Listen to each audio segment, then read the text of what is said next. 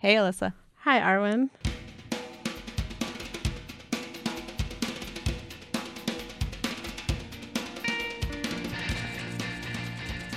Welcome to the final episode of season 2 of the Sub Pop Podcast. Wow. Yeah. Season finale. Yeah, we did it. Part 2 of a 2-part. Right. So this is our second part of our interview with Josh Tillman, aka Father John Misty. You can learn more about Josh by listening to episode 9. Otherwise, you might be a little confused. But maybe you don't want to play by those rules. Maybe you just want to listen to part 2. Whatever. I'm not going to stop you. Go to part 1, find out the beginning. Go to Sub Pop FM, find out more. Yeah. Or just listen. Father John Misty interview. Part 2. I think we've covered that.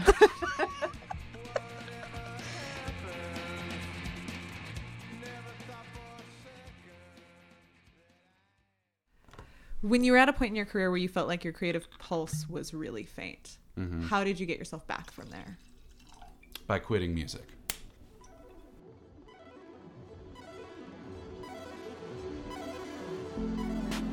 For like 3 weeks, I quit.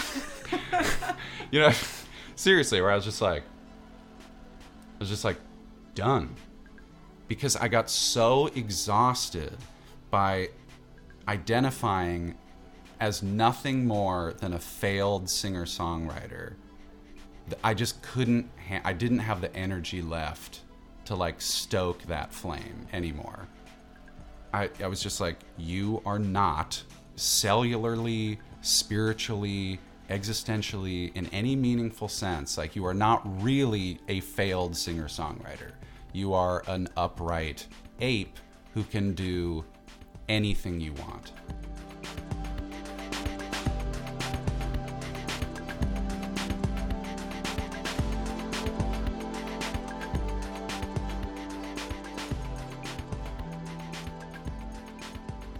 And I really felt like a slave to this like Jay Tillman person that was not me at all, you know? It was this thing, it was just my way of going, Daddy, I'm real, take me seriously, hear my pain. And all that music really was like, there was one theme that ran throughout all of it. And all of it there were just minor variations on this one theme, which was Mom doesn't love me and God isn't real after all. And that was how I just dealt with it that way. I was really had like an agenda, like this weird like vendetta that wasn't nourishing my life in any way, you know. So how is a vendetta for you in music, making music? How is a vendetta different than catharsis? I think because if you go through a catharsis, you aren't capable of concluding it with the completion of a vendetta.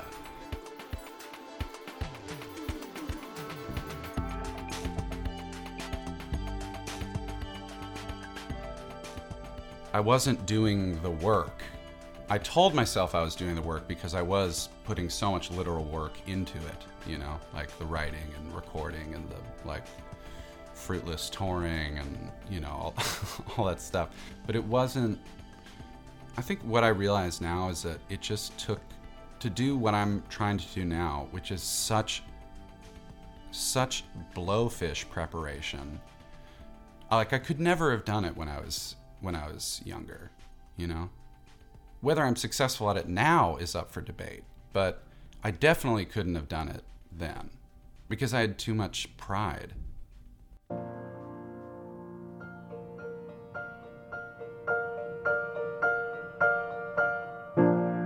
Like I was one of those kids who, like I was really funny and disruptive and you know, I just oscillated between like lethargic, withdrawn sloth boy into, and then between that and like manic, insane, chatty exhibitionist, you know, and those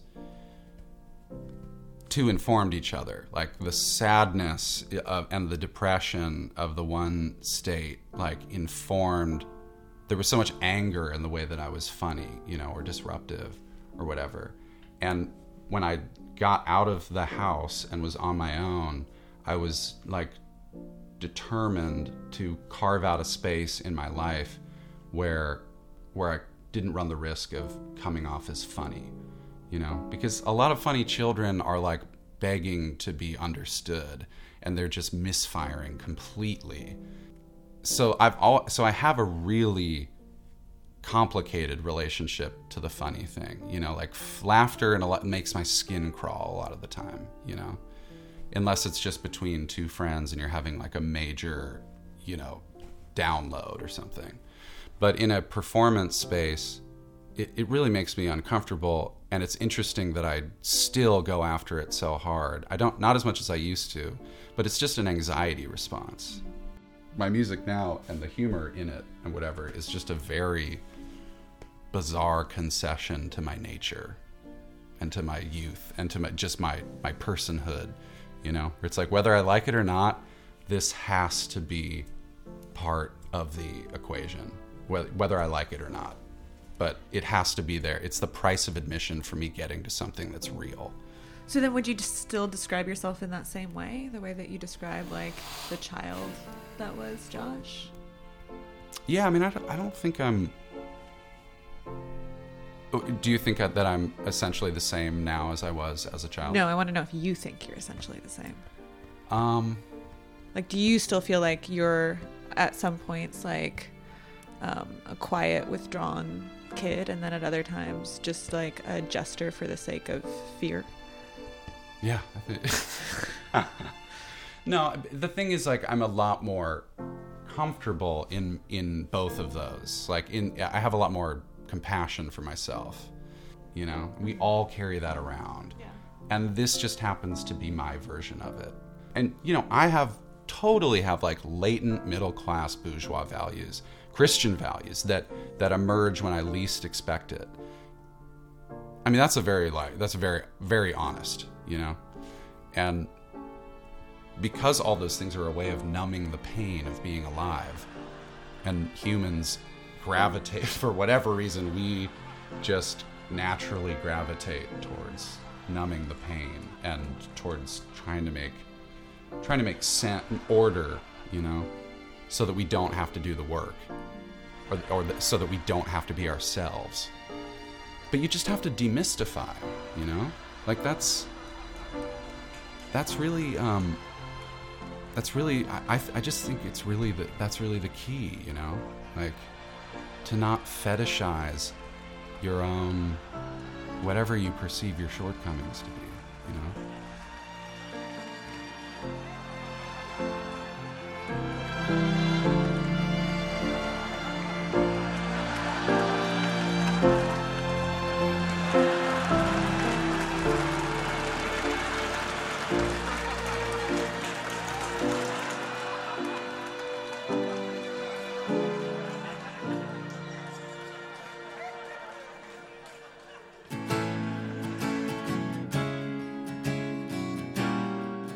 Can you, or do you even want to at all, talk about the record that you're working on now?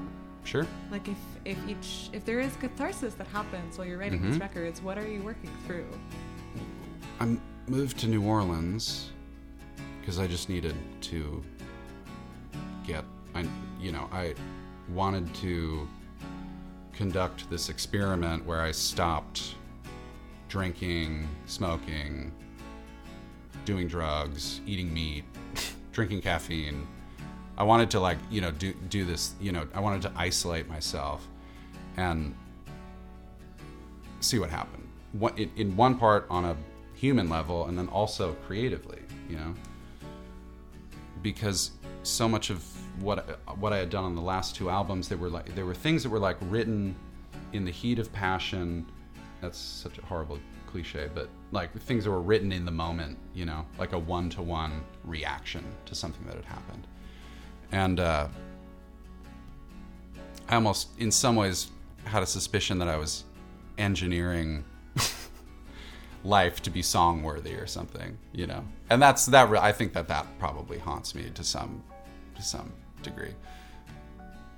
I just had this like intuition that in order to write what I wanted to write next, I needed to cultivate like an internal silence, you know, like I needed clarity, because I really wanted to write about now, and I wanted to write about, I felt like it was time where I could really well like address my greatest hits of like grievances with human life and this whole experiment. And it's just like, that's a motherfucker.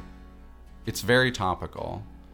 What I realized like about 3 or 4 songs in was that I was making basically like Ecclesiastes with more saxophone.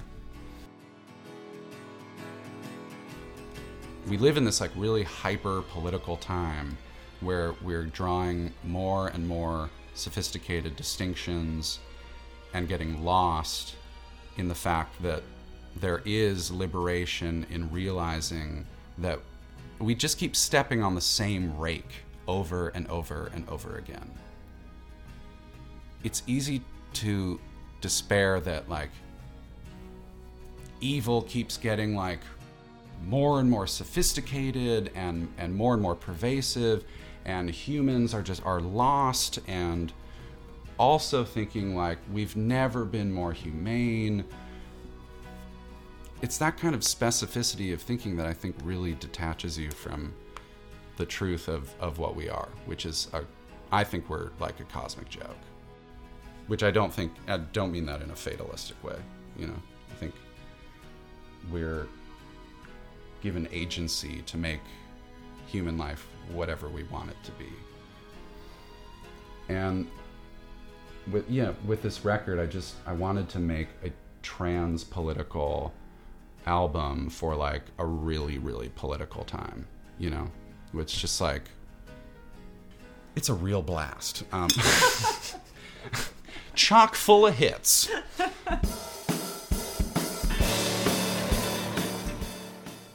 I love it. Like, I really love it, and I feel really confident, you know, that the way that I got there was the right way. But know? Do you feel better having made it? Yeah, absolutely. It's really interesting, you know, like if what an album needs for me a lot of the time fills the gap, or it represents what my worldview needs or my thinking needs. You know, where you've got these kinds of songs that represent this thing, and then you go, you know, like with this album, I had like 5 pretty dense, like topical songs that were not about me at all, you know. And I got to that point and realized like, this isn't gonna be worth a shit if there's nothing personal in this. And then realizing the political is the personal. The relationship between the political and the personal just kind of became like it's not even political, but just like the macro and the micro became not only something that benefited the album, but just informed my own thing and made me go deeper into that, you know, to where I think it is a real catharsis. Like the album it's kind of just like this going from narcissism, which is saying like everything is ultimately about me, all the way through to the end of the song, which is like nothing is about me, but my life is a miracle.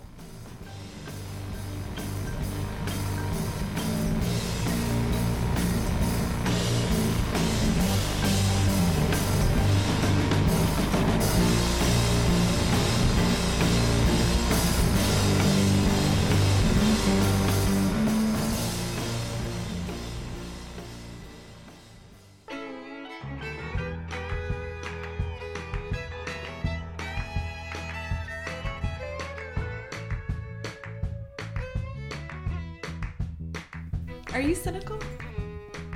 Not as cynical as people think. I'm happy to hear you say that, because I don't consider you a cynical person. No. But you're interpreted as such a cynical person, yeah, in a way that like makes me feel like I'm someone else saw you do something that I just didn't see. Because Yeah. I'm not seeing that. So I want to know why you think that you're interpreted that way. Yeah, I mean, I'm a little salty, you know, in certain environments, especially like when I'm exhausted, when I'm,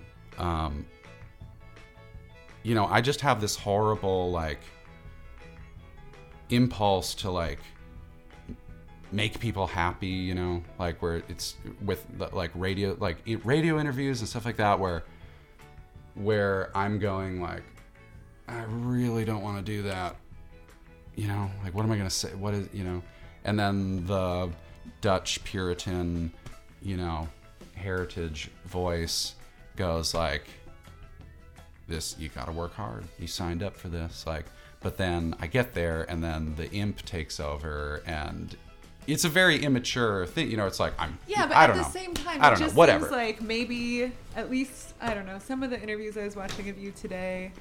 They're not that bad. I'm always shocked at the shit that people freak out over. Well, here's the thing, is that it seemed, maybe I've been on the other side of it for too long as an interviewer.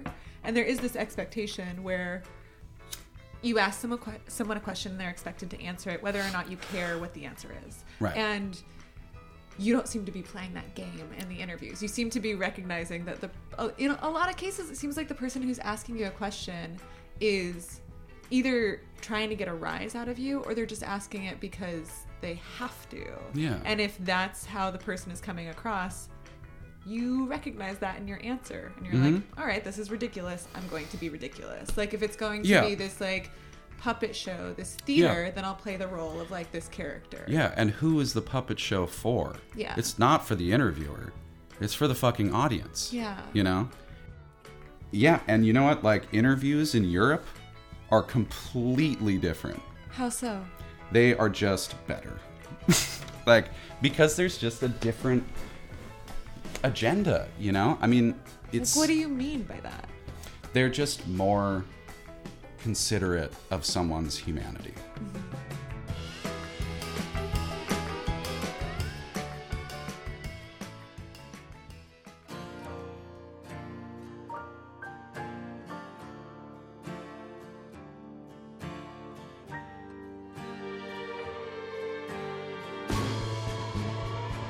It does seem to me, though, that like so many of the interviews I watched with you today, there was this idea that you were content.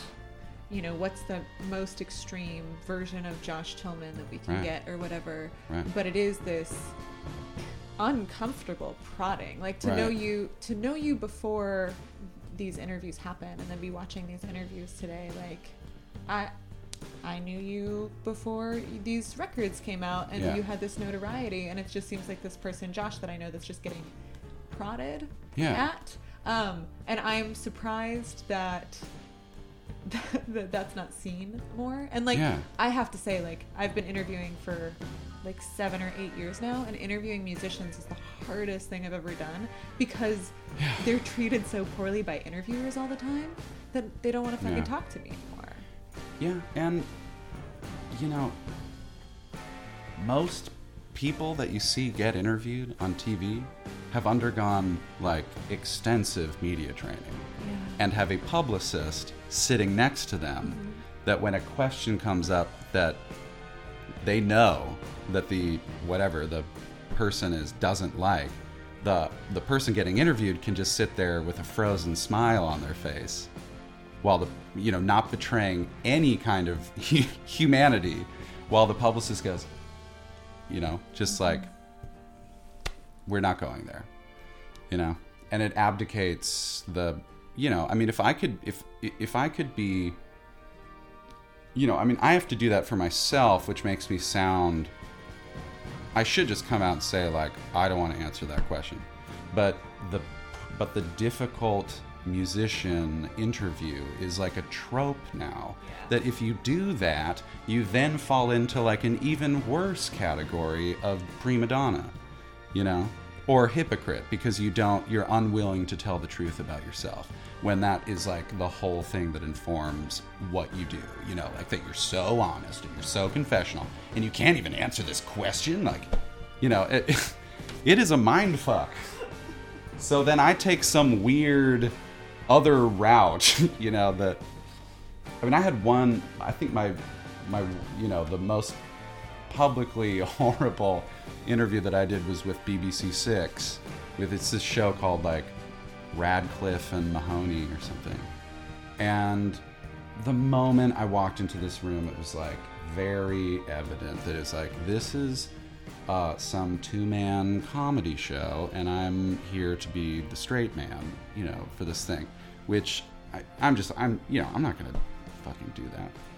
Before the interview airs, one of the guys goes, you know, I saw you, I don't know if you remember this building, it's here in Manchester, it's the old BBC Six studio, and I saw you play with Fleet Foxes there. And, you know, since it's been demolished, not because of you guys, of course, you know, ha ha ha ha ha. And I'm like, yeah, I remember that. And then they go on air, and he goes, you know, I don't know if you remember this building. It's the old BBC Six building here in Manchester, and I saw you play, you know, with Fleet Foxes. It's recently been demolished, but like, not because of you guys, ha ha ha ha ha. And then he looks at me, and I'm just like, what is going on? Like, are you psychotic? You know? You know, I'm not going to repeat myself, you know? Like, I cannot do that. You know, it gives me such anxiety to repeat myself that it makes it, you know, interviews would be a lot easier and I realize I do repeat myself. I do definitely develop, like, things that help me get through a certain line of questioning, sure, you know, with grace. But those are just data points, you know? It isn't like a, you know, like a persona or something. You know, make it through. I mean, watching an interview is like watching someone jump off a high dive and going like, that's not that high. But once you actually get up there and you look down, it's like, holy fuck, you know, like, what the fuck am I supposed to do? Like, how did that guy, like, you know, even when someone's doing it poorly, they make it look easier than it is. Yeah. You know? Especially if you have, like, you know, I have, like, you know, I've got the roommate, you know, like the crappy roommate that lives in my mind that is, like, that I'm dialoguing with all the time, you know? Yeah. Not in, like, just in the way that we all do, you know? But, I mean, mine sounds a lot like me, which means that he's, like, confusing and dense and, you know, whatever. It is a really scary thing to commit to, like, answers and ideas and whatever without any kind of checks and balances that, you know, usually. So, and I get really defensive, you know? It's, like, not my best trait. I get defensive and, like, I don't trust them, and it's so funny that the key promotional tool in music is the very thing that makes people look so horrible. You know? The irony is that I do actually really need, you were asking me, like, if stuff affects my songwriting. Mm-hmm. And there is a part of me that will write something that I know is, like, problematic or something, and then I think, well, I'm going to do interviews and, like, explain it and give context. Unfortunately, those interviews just end up getting, I mean, I cannot do print interviews anymore because my shit gets disfigured in this insane way where, like, I don't know what these people are thinking, but they just take sentences and jam them together into these, like, completely nonsensical. There was something where I said, like, in dark corners of my mind, I want to, like, combat the liberal mentality, you know, or something. And then they put, like, at night, I want to combat the female mentality. You know, I was just like, what? You know, it's just, that is, like, such an insane, you know, especially given, you know, a little bit of the commentary around the thing. It's just like, yeah, and on a Freudian level, those things are addressing misconceptions about me that pre-exist. Sure. So it's all it's doing, it's just doing more harm. And if you're an artist, you need people to have faith in your subtlety or in your, you know what I mean? Like if you're just a fucking, like just a cartoon character, then that is really detrimental to the context in which your work is experienced.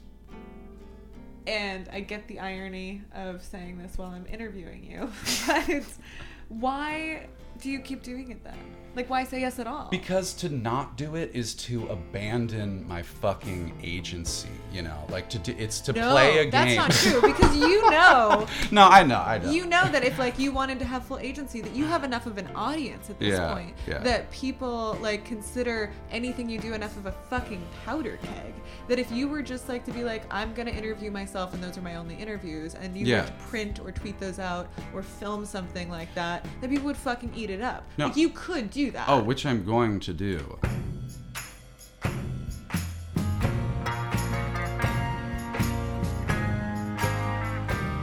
Whatever values of self-preservation that inevitably end up governing like what I do and how I perceive what I do are not the values that a listener has, you know, and even to hear me kind of go like fuck up.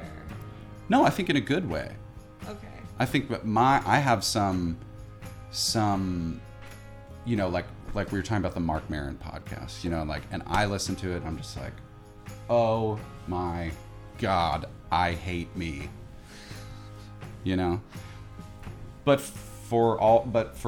largely for reasons that someone who isn't me listens to it and goes like, that was good. That was like, or, you know, whether it's like refreshing or real or vulnerable or whatever. I feel the same way about the Philadelphia thing, you know?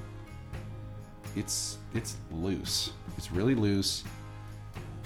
It's a little sad, and it's not hitting the marks of like a well constructed. It's sort of contradicts itself at times, you know, but that's not the point, you know? The point is to, you can turn on any TV and find a well-constructed, fiery screed against the injustices of whoever and whatever. You know, that's like airtight. That's like the thing that I didn't understand, is that you weren't looking at the audience and saying, you're doing it wrong. You're reacting wrong. You went up there and you said, I can't do this right now. Yeah. Like, you were a person having a moment where you were like, I can't fucking do this right now. Yeah. Here are the reasons why I can't do it. Yeah. It wasn't prescriptive. Yeah. And it wasn't even a lecture. It was this moment of fucking vulnerability where you were like, I'm kind of losing my shit and I can't do this right now. Yeah. And that's why the reaction to it really surprised me. Yeah. And what's really like the nature, the kind of like monotony of the response was really interesting, because there were two responses. One was, you got paid to do this, which I didn't take. I left the check on the table. I didn't pay myself for that. Which is, you know, which means that people think that I'm a real dirtbag, you know, like that I did that. And then there was this weird follow-up where somebody was like, I saw Josh Tillman get into the van and start laughing hysterically about what he had just done. If anything, I mean, I was shell-shocked, you know. Part of me was like, career over, you know, which doesn't fill me with mirth. If anything, I was like, you know, I had my TM and my sound guy in there, and they're just like, what the fuck just happened? And they're kind of going, you know, they're going like, that was good, man, you know, like, do what you need to do. And I'm going like, yeah, like trying to just neutralize, you know, trying to make them comfortable. But that portrayal of me as someone who took a dump on stage, got paid for it, and then laughed about it is pretty raw, you know. But it's, if you're surfing around the internet for content or whatever, then it's definitely a way better story. Dude is douche, does douchey things. Story at 9. But like it did seem that the response was, who can make the most clever version of, shut up and play, like of that joke. Oh yeah.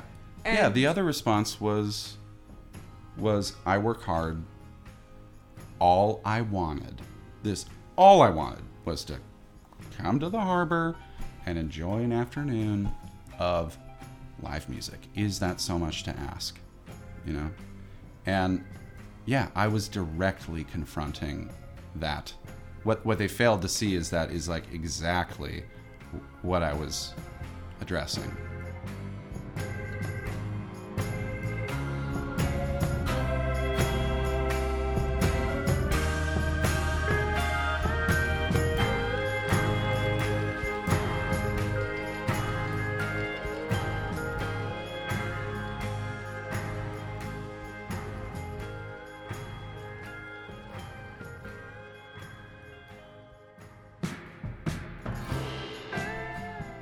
I'm not saying what I did was right, or I'm saying it was. Well, what I'm really trying to say is that we're all complicit, like in this thing. That money, that entertainers getting paid too much money doesn't exist without the populace at large needing entertainment and being willing to pay. But not wanting to be part of the problem. What are you doing to combat that? Yeah, I've been asking myself that question like crazy. Like I don't have it figured out. And I have brought it up, like on the first that learning to love the war thing. It was just like, God, this like the cost of me following my dreams is maybe like really disproportionate to what my dreams can accomplish in terms of giving back. There's this meta layer to it where it's like I'm asking these questions, but then you're listening to it on an LP, made out of petrol. And that, again, is the kind of thing, it's like an entertainer being on stage decrying entertainment is just what gets me off, I don't think, I'm not going to stay there. I think it's just part of the process. But it's just, you have to have that kind of, I think you have to have that kind of awareness to like, make it through this horror show, but you can't stay there. Have you seen Stardust Memories? No. The Woody Allen movie. It's this meditation on like his fame and his like what it means. What does it all mean? Like what am I going to do with this? Like I'm surrounded by sycophants and I and I'm losing perspective and whatever, it's beautiful. It's like a total Fellini like lift. And at the end of the movie, he's like in a field, like crying to, like he's just like, what do I do? How do I make the world a better place? What's my purpose? And this alien spacecraft comes down and these aliens get out.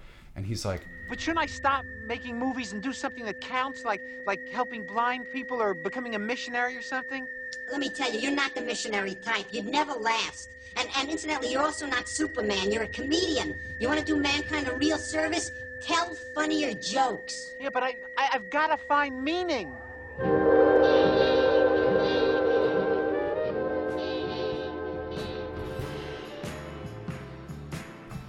And if he had been talking to a lawmaker or a teacher or, whoever, like the answer would be the same.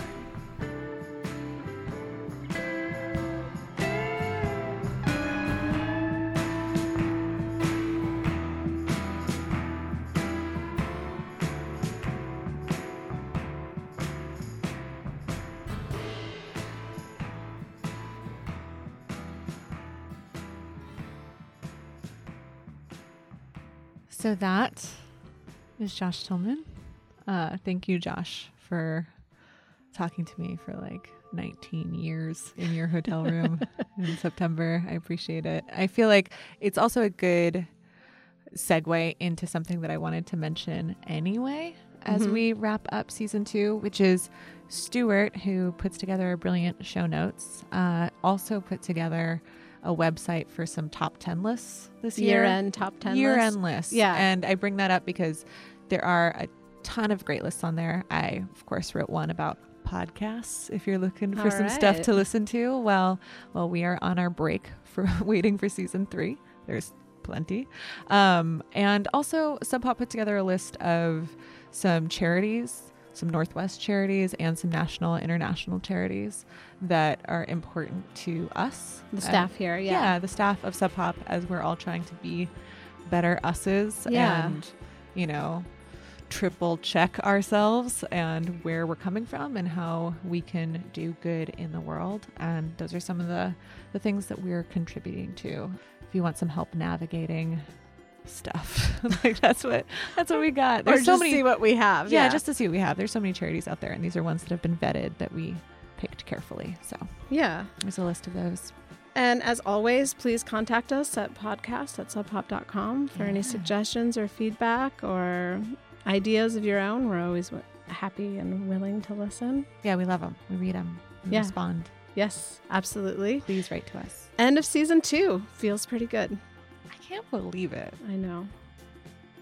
You're sure there's going to be a season 3? Positive. Thank you to the listeners. Thank you to the bosses. Thanks to every staff, friend, foe, whoever here Yeah. at Sub Pop and Hardly Art. I think that's it. I Yeah, think we'll that see seems you. like enough. We'll see you next year. All right. Bye, guys. Bye.